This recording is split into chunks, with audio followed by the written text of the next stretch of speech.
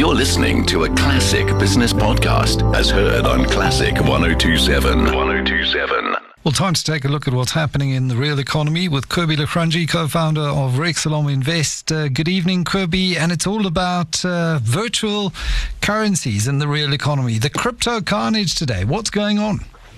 Yeah, Mike. It's good evening, and again, great to be on the show this evening. Yeah, I mean it's quite interesting. What goes up must come down. You know, it's nice to have volatility and see price movements going up, but when prices come down, then it's often when people start panicking and people start looking for the exit, so to speak. And I mean that certainly has happened in the crypto world over the last couple of days, and we've just seen more of a normalization of prices after a very heady run-up in prices. I mean, we were looking at prices over the weekend for some cryptos, and I mean, they were just literally astronomical. They literally just continue just to increase in value. So we're seeing a more sanguine world this evening, and that happens in all asset prices, and that's certainly the case as far as crypto is concerned at this stage. Has the narrative changed? Because the narrative for cryptos was an anti kind of fiat currency narrative. It was saying that central banks around the world were just running those money printers hot, and this was going to debase fiat currencies, and this was a great way to hedge against this once-in-a-generation economic experiment. Does that still hold? Yeah, I think so. I think that as long as central banks continue to print money, this crypto becomes an alternative asset class or an alternative currency unit in which one can place one's capital.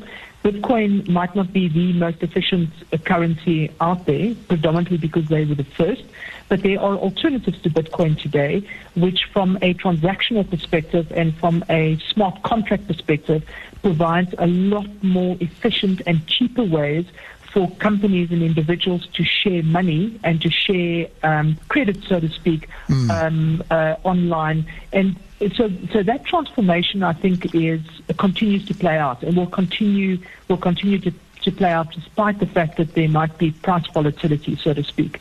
I think a lot of the price volatility that one sees at the moment might have to do as well with price manipulation at some level, where people are trying to get back, and institutions are trying to get into the crypto market. Remember that institutions up to now have not been allowed to be in the crypto markets. And when I say institutions, I mean very large pension funds, and I'm talking about unit trust funds, what they call internationally as collective investment schemes. None of those have really been allowed to be in the crypto business. So as these individuals have been going through their back offices, trying to get the compliance systems in place and so on, that just continue to see the price of Bitcoin and other cryptocurrencies just continue just to skyrocket and just continues to moving away from them. Well, today gives them a valuable opportunity to potentially start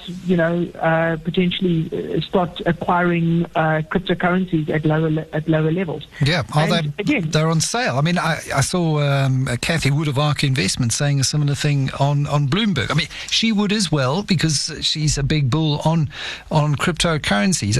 Just one last point, though, Kobie, and I think blockchain technology really interesting and will almost certainly become more important in the future.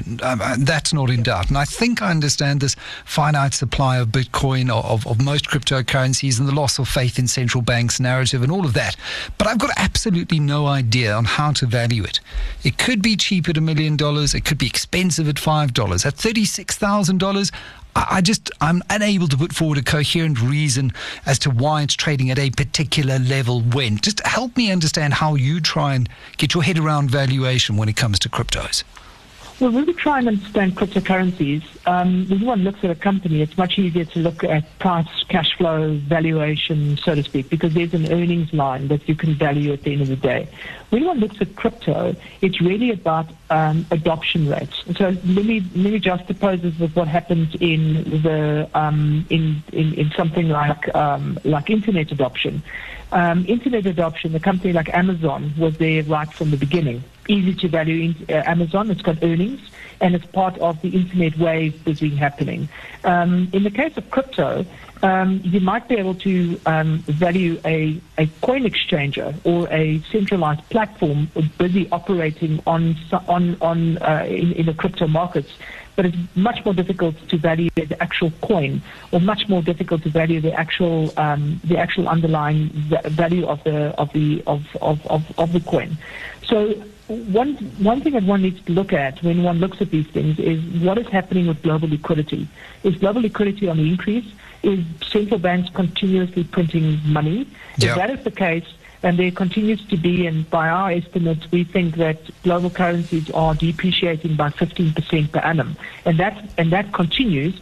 Well, that by default should just be liquidity that finds its way into alternative markets, of which crypto is and one of those. Yeah, that is the bottom line. I think be kind to everyone you meet tonight, though. You never know if someone was long Bitcoin at $60,000 and Dogecoin at 70 cents. The Real Economy with Kobus Lukranji, co-founder of Rexelom Invest.